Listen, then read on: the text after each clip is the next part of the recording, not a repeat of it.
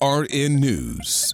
I'm Ebony McMorris. Florida Governor Ron DeSantis has ignited a firestorm, suspending State Attorney Monique Worrell of Orlando, citing her leniency on crime, replacing her Andrew Bain, another Black official, but notably a member of the Federalist Society, a group often criticized for its racially contentious history.